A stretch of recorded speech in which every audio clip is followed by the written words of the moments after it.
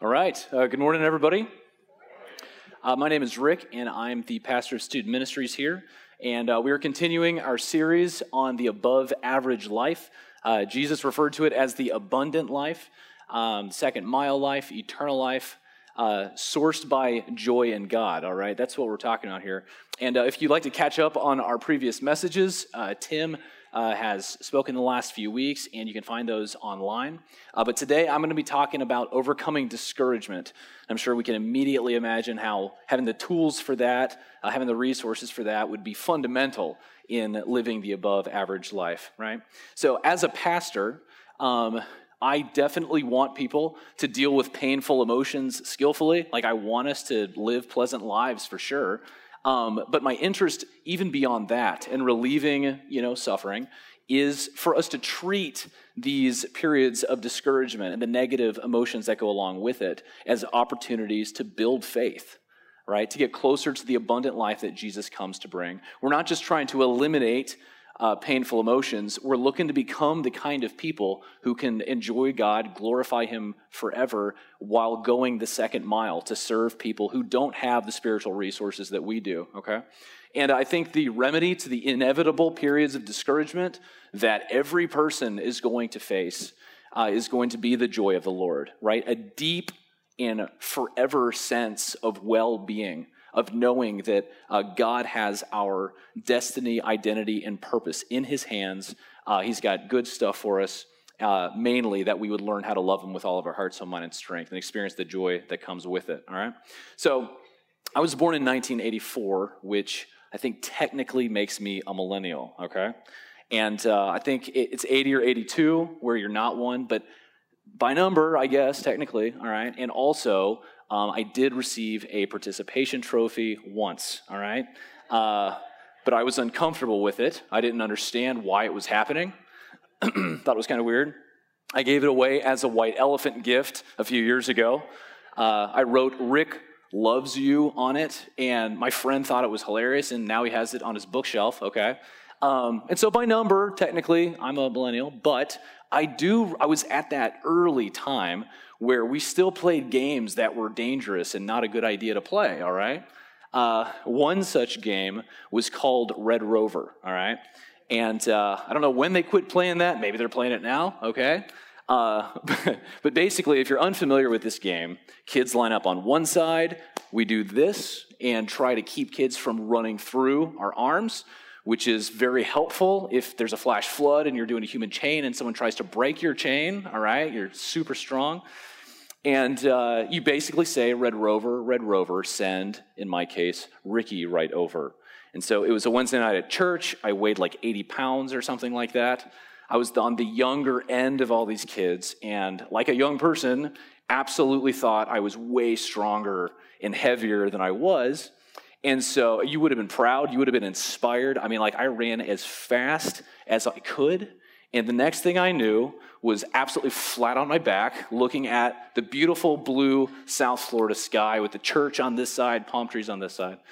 And immediately, when getting blown out like that, I immediately think of my grandfather, who's like the toughest guy I know, grew up on a farm in Finland, construction guy, army guy, broke his leg when he was a kid and went to the veterinarian because that's like all they had, okay?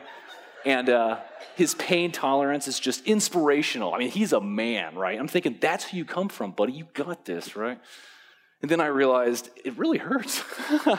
I'm like 7. Like, who's going to crack on me if I let a few tears out? Well, really trying not to. But in the moment of deciding which way I was going to go in this instance, thankfully, Pastor Mike, the children's pastor, stuck his round, white, mustached, dark-haired head in my line of vision.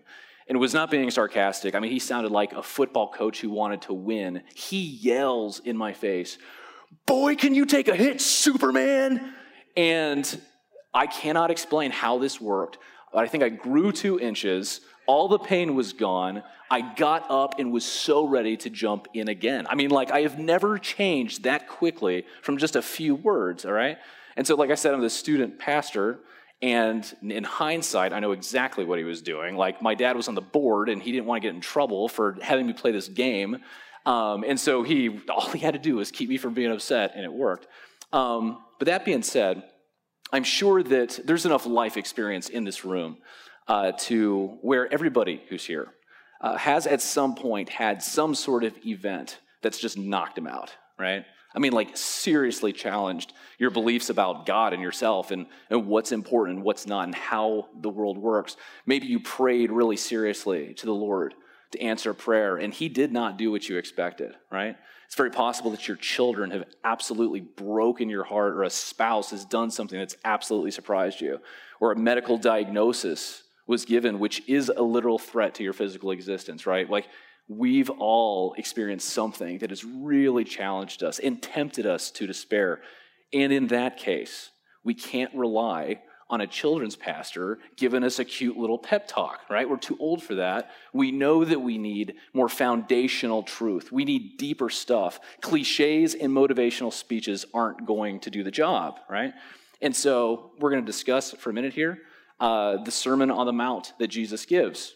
Chapter 5 is where we're going to start in the Beatitudes.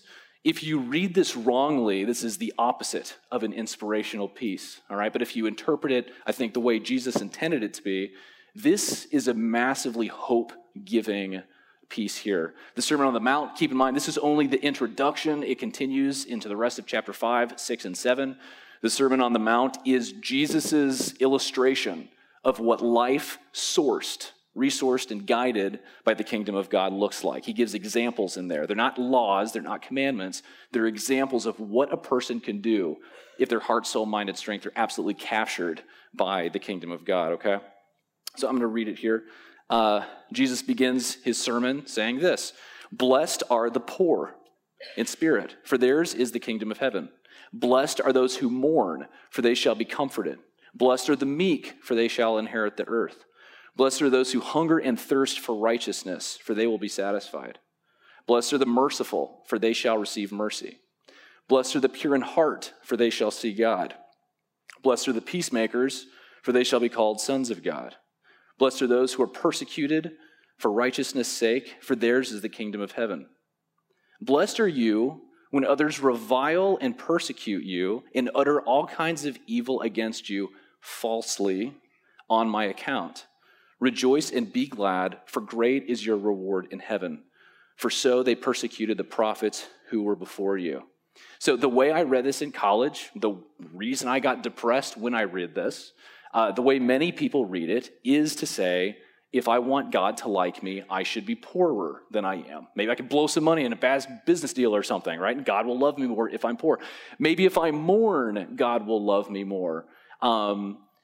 If I can find some sort of persecution, then maybe God will love me more. That's just not what he's doing here. What he's doing is giving a list of people who are not usually envied by anybody, all right?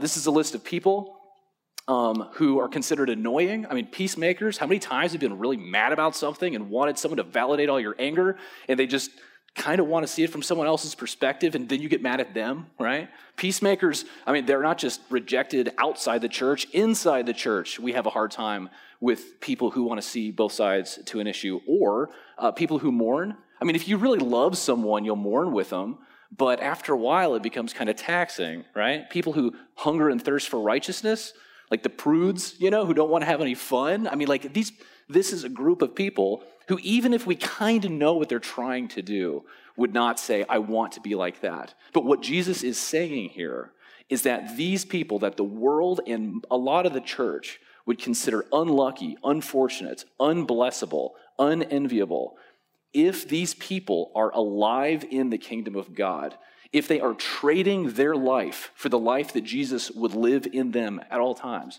they are better resourced, they're more fortunate than the rich and famous who might not have this situation, right? And so obviously, we're not talking about just happiness here, right?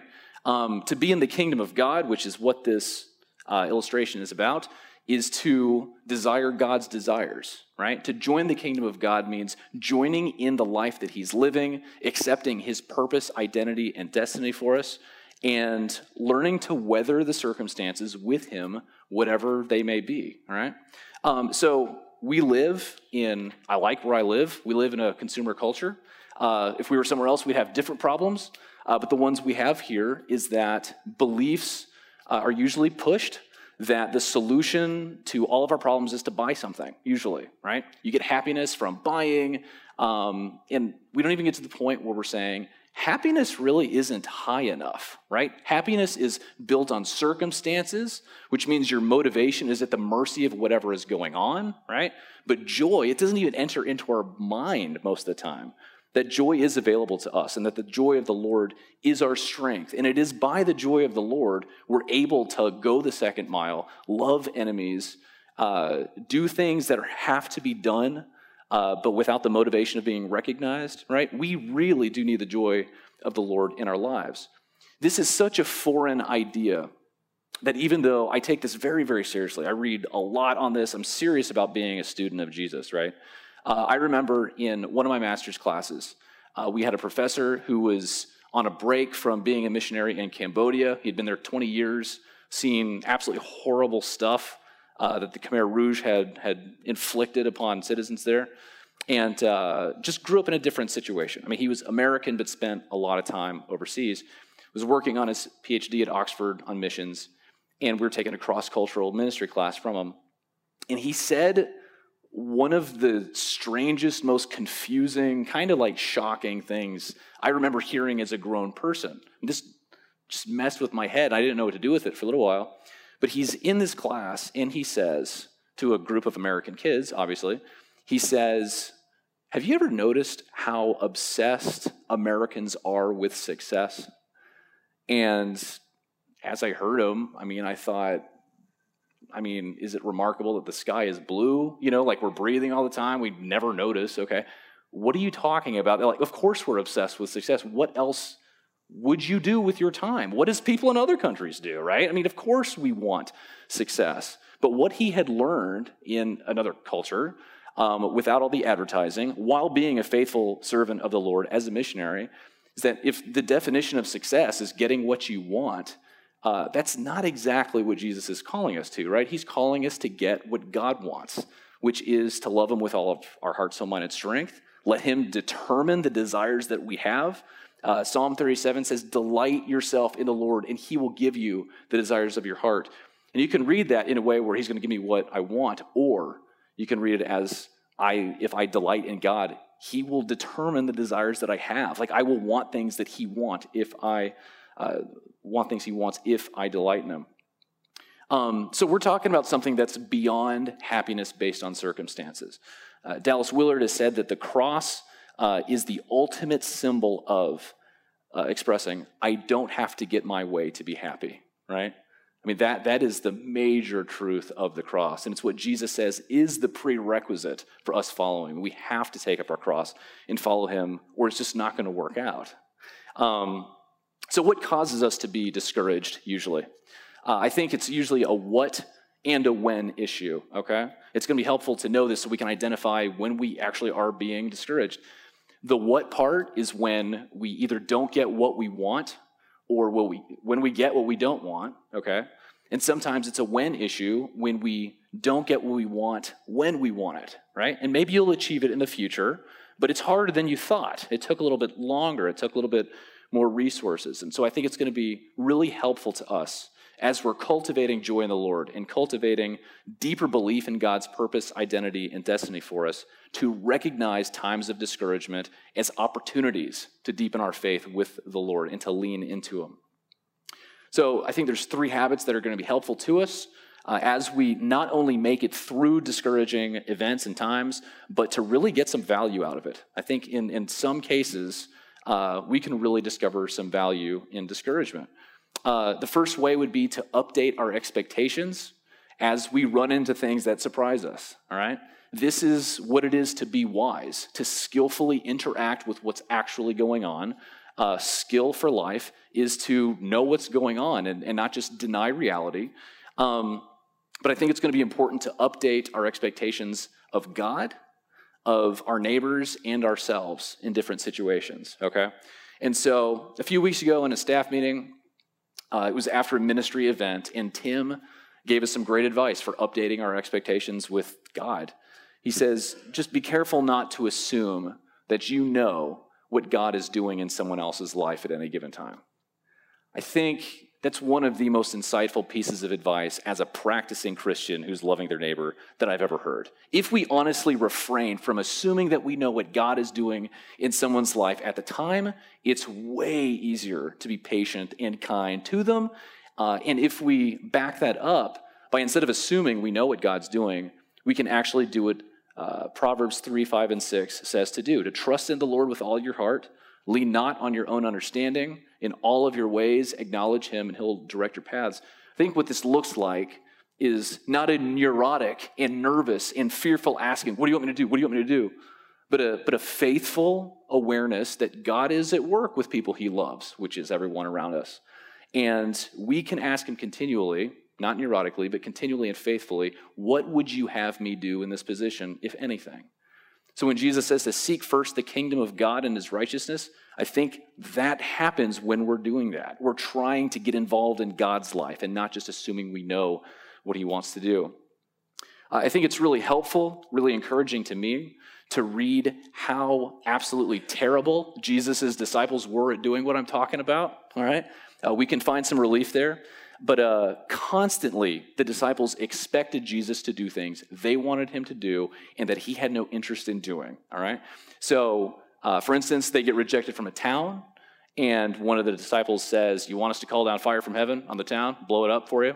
And Jesus is, now it has nothing to do with seeking and saving those who are lost, so no, we're not going to do that. Transfiguration happens, right? This revelation of God in heaven, and immediately Peter says, let's put a shrine here because of this. Okay, no, I guess that's what people would do, but Jesus has no interest in doing that at the time. Jesus is going to wash Peter's feet. Can you imagine that happening? That would twist any of our brains up. That's difficult, but this absolutely violated his expectations, argues with Jesus, and Jesus has to convince him. Eventually, Peter tells Jesus, you're not going to be crucified. And at that point, Jesus says, get behind me, Satan. That's pretty discouraging, right? Constantly. Even after the resurrection, which is the biggest event in human history, right? Jesus conquers death. And in Acts chapter 1, this huge event happens. And their response is it now time to restore the kingdom of Israel? Their concerns were limited to making Israel great again, right? And Jesus responds by saying, you'll receive power when the Holy Spirit comes on you, and you'll be my witnesses in Jerusalem, in Judea, and Samaria, and to the ends of the earth, right? We have to allow God to have bigger expectations of what can happen than us, and us jump in. Secondly, updating our expectations of our neighbor is going to be hugely helpful in getting along with people, not being discouraged. My best man, Danny Joyner, we do Devos in the morning. And a few weeks ago, he talked about how he heard a marriage conference speaker ask, what do you guys think is the biggest threat in a marriage? And so people threw out the stuff like money problems or like sex or not dividing chores or different football teams or something. I don't know. And he says, no, those are symptoms of the problem. The deepest problem that causes human conflict in any relationship is different expectations, right? And being surprised and being offended when someone couldn't read our mind. And so he said, be careful with that, right? And if you think about the times you've been angriest with people, you see something on the news, you hear something, usually that instant outrage is surprise has some part of it, right? When someone doesn't interpret an event as we do, or someone doesn't value things as we do, we had this assumption that people think about things exactly the same way we do and have the same values we do. And to be honest, it's not responsible to feel that way at this point in our lives. We have to know that people think differently than each other. We can still be offended for sure, but the fire will be taken out of it a little bit if we're not as surprised by it. And what can be encouraging about this is that there's a whole group of people that surprise us all the time, and we think they're hilarious, and we really enjoy them for it, and that is children, all right? If you are a teacher, I would say your benefits are hearing some of the things they say because they're hilarious, right? They do things that you don't expect, and it totally lightens your mood, right? So one time when I was a kid, my dad's given me a bath, And he takes me out of the tub, sets me in front of the toilet, and in the toilet seat, we had this shag carpet cover, and he turns to get a towel, looks over, and I'm like wiping my face off with no hands on this shag carpet cover. And he says, at that moment, I realized you can never know what a child is going to do. Like, you just never can.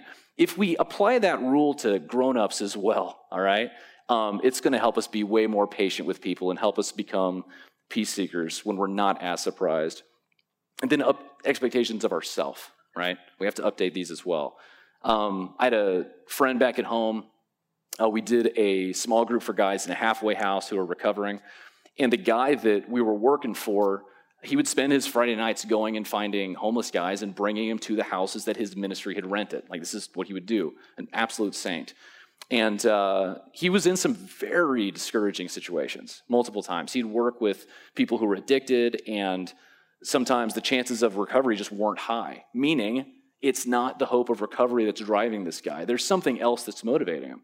And we asked him, how do you keep from falling into despair over this and just quitting? Like, how do you keep the discouragement from making you quit?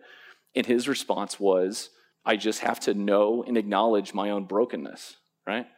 Interpret what's going on as a reminder that every human being is frail. And if we feel strong, it's because not enough things have happened yet. We're a few tragedies away from absolutely falling into despair. It is by the Lord's grace that we're not. And keeping that sense of creatureliness, knowing that we're creatures, we're not machines, we're loved by God, we need the Lord, is really going to be a helpful lesson as we update our expectations. In addition to that, getting rid of a fixed mindset and adopting a growth mindset is going to be really important. There's an education professor named Carol Dweck who's done a lot of research on this, and she said that a growth mindset is one that believes that when I fail at something, I can get better. And a fixed mindset is someone who takes their failures to their heart and says, it's too hard, I'm not going to improve.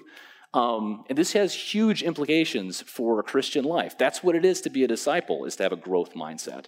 I think it's really significant that when people were first called Christians, it had been years that they were disciples of Jesus, right? People started noticing, you guys look like little Jesuses, right? Let's call you Christians. That's what they call them.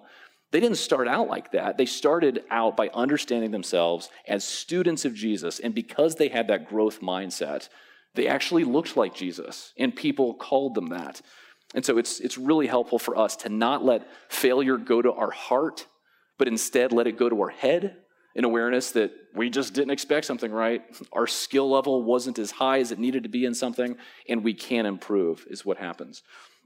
And when we do those two things, we update expectations, we have a growth mindset. If we commit our lives to the Lord, acknowledging we absolutely don't have everything figured out yet, no one's claiming to be perfect at all, but we do want to follow Jesus. When those three things are in place, I think it's possible to be aware of the emotions you feel, okay? Whether it's fear, anger, sadness, disgust. These are like four universal human emotions, and they're the ones that'll most likely cause us to be discouraged.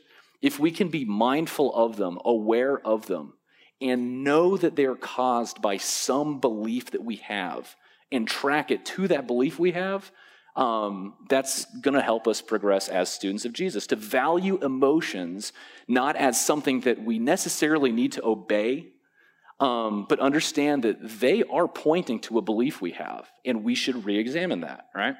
So what this might look like is there's this little girl who sees her mom making a ham, all right? And her mom cuts the front end and the back end off of the ham, sticks it in a pan in the oven, and the little girl has no idea why she did this. And so she says, Mom, why'd you cut both ends off of the ham? And she says, oh, I don't know. It's what your mom did, or what your grandma did. And so the little girl calls her grandma and says, hey, Grandma, I noticed Mom cuts the front and back end off the ham, and just didn't know why you did that. She says she learned it from you. And Grandma says, oh, I don't know. That's what your great-grandma did. And so she calls her great-grandma in the retirement home, says, hey, great-grandma, Mom and Grandma cut both ends off of the ham before they stick it in the oven, and I can't understand why they would do that. And she says, oh, yeah, the pan I had was too small. And so you got this situation We have so many habits like this in life. We have so many emotions that are based on beliefs or habits or behaviors that really they're unneeded at this point. And many of them will be inconsistent with the new beliefs and the new confidence that we have in Jesus. And so a big part of the rest of our lives as disciples of Jesus is to pay attention what we're feeling when, and thinking, what belief does that lead to? And then compare that against the beliefs that we have in Jesus, which is a pretty tall order, right? To think of all the things Jesus claimed. That's a huge thing. It will take the rest of our lives, but in order not to get too discouraged over it, I think it's going to be really helpful if we focus on three big parts of our life, all right? Which is purpose, identity, and destiny. Tim referred to this last week. I'll be referring to it again. I don't know if you guys ever heard the Pareto principle or the 80-20 rule. It basically says that if you're in business, 20% of your customers produce 80% of your revenue. In a church, 20% of the people do 80% of the work. 20% of your efforts as just a human being are responsible for 80% of the results of whatever it is you're working on, okay? And so I think that if we specifically ask the Lord to teach us about the purpose, identity, and destiny he has for us, that's going to cover so much of our Christian life. It's going to be way more helpful than like memorizing Leviticus or something, okay? So the purpose that we can trace emotions back to, first, the purpose of humankind, the Westminster Confession says, is to glorify God and enjoy him forever, right? Anytime we really, really enjoy something, choose to partake in it, choose to tell other people about it, we are glorifying it. The most authentic way of glorifying anything is by enjoying it. You trust it to give you enjoyment. And so how the cultural narrative would disagree with us a little bit is not over whether we're seeking enjoyment or not. Everybody does. You can't not seek enjoyment. You can avoid pain more than you seek pleasure, but avoiding pain is for the sake of having pleasure when you can, all right? And so I've taught the youth that at any point in your life, it is probable, no matter what you're doing, that you are doing the thing that you believe will bring you the most pleasure that you believe is actually available, all right? And what you trust for it is all over the place. I mean, we disagree over that all the time. But the kid who studies like crazy to get good grades and get a good job and feel a sense of satisfaction and all that stuff is seeking pleasure in that, right? The kid who doesn't care about school at all and binge watches Netflix forever, that's in accordance with his belief that the most pleasure available to him, maybe based on beliefs about his skills or something, he's seeking pleasure there, right? And so we're all doing different things, but the point of it all is to put us in best position to experience pleasure, right? Now, the huge difference where Christians and any other religion or secular ideology would disagree is that we believe you are formed best. Your chances of ultimate and eternal enjoyment are absolutely highest when we choose to love God with all of our heart, soul, mind, and strength because, as John Piper says, God is more enjoyable than anything he's made. That's what it means to be God. And we can get logical about this or we can get emotional about this, but to me it makes sense that the creator of all of the other things in the world that we think are so pleasing, the one who invented that and made it possible for us to experience it, he is potentially more enjoyable than all of that other stuff, right? And you can trace a false belief when we're acting in accordance to a false belief when we look to something sinful that God's forbidden for our pleasure. Like we can easily see that my actions going after something God has forbidden is like acid on faith. I mean, when you behave in a way that's inconsistent with what you say, normally we just throw a lot of shame on the hypocrisy, but the biggest danger is that it kills the belief that you have, right? It like struggles with it and diminishes it. And so we can be aware that our emotions are leading us the wrong way if we're seeking enjoyment from something other than God above him. Secondly, identity is absolutely crucial to agree with the Lord about. Henry Nouwen was a priest who taught at Harvard and Yale and found it unfulfilling for some reason and went and worked in a special needs home for like 20 years after that or something and wrote a bunch of books. And a very impactful writer. And he wrote about how in Matthew chapter 4, when you read about the temptation of Jesus, this was a tax on Jesus' identity. So like he's being tempted to make stuff, to take these big risks, to actually try to gain influence by submitting to the devil, right? And you can listen to the sermon on YouTube or something. But Nouwen basically says the three temptations was to leave his belief that the most important thing about him was that he was God's beloved son in whom God is well pleased, meaning that he is the beloved of God. That's the most important thing about him. That's the most important thing about us, is that God loves us. And instead, act in a way that says we believe we are what we produce, what we possess, or what people say about us. That's what those temptations were trying to cause him to do. And I think if you think about it for a little while, pray through it a little bit, we can imagine how knowing who we are in the Lord empowers us to do all kinds of things with the Lord that we wouldn't be able to do if we were relying on people around us to admire us for what we possess, what we produce, or what people say about us. Those temptations that Jesus experienced were experienced later. People wanted him to make bread for them, and he told them that he was the bread, lost the crowd over it, and he kept going. He wasn't discouraged by this loss. He had won the temptation with identity earlier. People would slap him when he's about to get crucified and say, if you're a prophet, who did it? And he didn't feel the need to prove himself to this group of people because he'd already passed that test. His knowledge of his identity allowed him to serve and allowed him to refrain from reaction because Jesus absolutely knew who he was deeply. Third, knowing our destiny is going to be absolutely crucial if we're to deal with discouragement skillfully. Destiny based on, or perspective based on destiny. So I think a lot of secular narratives or even many religious narratives would kind of say, I mean, the good life, the end of your destiny is to live a good life and maybe your grandkids will appreciate you. You know, maybe you'll be a hero to somebody, or in other words, people will love you, right? Well, we just talked about how we have the love thing met in our identity. If we can hold on to that, that changes what we're looking for and what we hope our destiny looks like. The Christian narrative, the gospel that I was taught as a kid, and I do agree with this is true, even though it's a little incomplete. Christian destiny is to be forgiven by Jesus of our sins, to not go to hell, and to go to heaven, right? I mean, that's really important. Like, I'm a big fan of all of that. It's huge. But that's not all there is. There's way more to it before that God seriously values. Richard Foster says the goal of the Christian life is not so much to get you into heaven as much as it's about getting heaven into you. And you can think about interacting with people who are discouraged. I mean, whether it's at the store or drivers who are angry or whatever, the world does need the resources of heaven absolutely badly. And we need it too, or we will turn to things that will limit us and shrink us, right, in our pursuit of joy.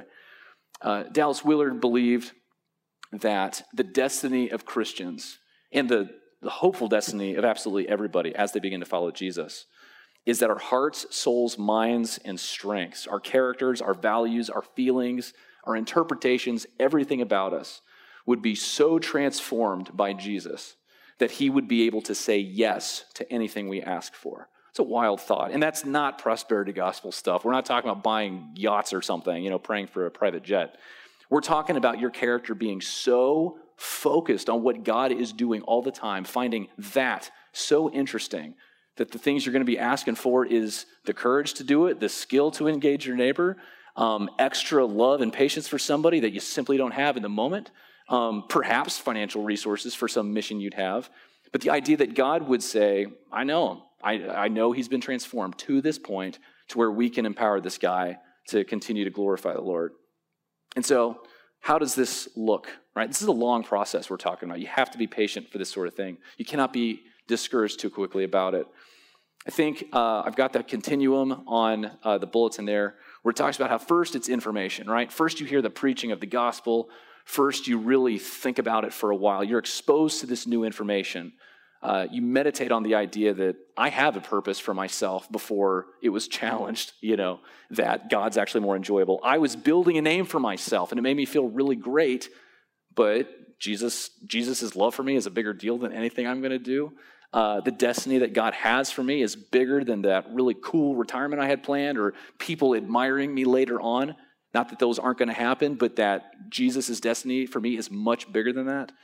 And then we act in ways on the observation level by putting actions into practice that reflect those beliefs, right? The way we grow in faith is by practicing beliefs, having our physical actions, the way we spend our time, the way we engage with people, strengthen that belief, right? It's kind of an experiment until you're actually faced with a situation that calls for us to act in accordance with that belief. After we do that enough, we become immersed in our faith, right? The habits of Jesus, the values of Jesus, the way he thinks actually begins to exist in our body, and it's there, and it becomes easier and easier. When we're at the immersion level of faith, it means we're really in this, and it's in us. And then finally, we can abandon ourselves to God, fully trusting that he's got our purpose, identity, and destiny in his hands, and he's got bigger plans for us than we have for ourselves, and being able to follow him anywhere. I'm going to close with a story here that illustrates the power of a life abandoned to God, and how it affects other people too, okay? There was a pastor in Iran. He's been martyred now. His name is Hussein Soodmand. He was a pastor in Mashhad, which is a very religious Islamic town in Iran. Hussein grew up as a Muslim, and he lived next to a Christian village. There are some Christians in Iran, and they're seen as second class.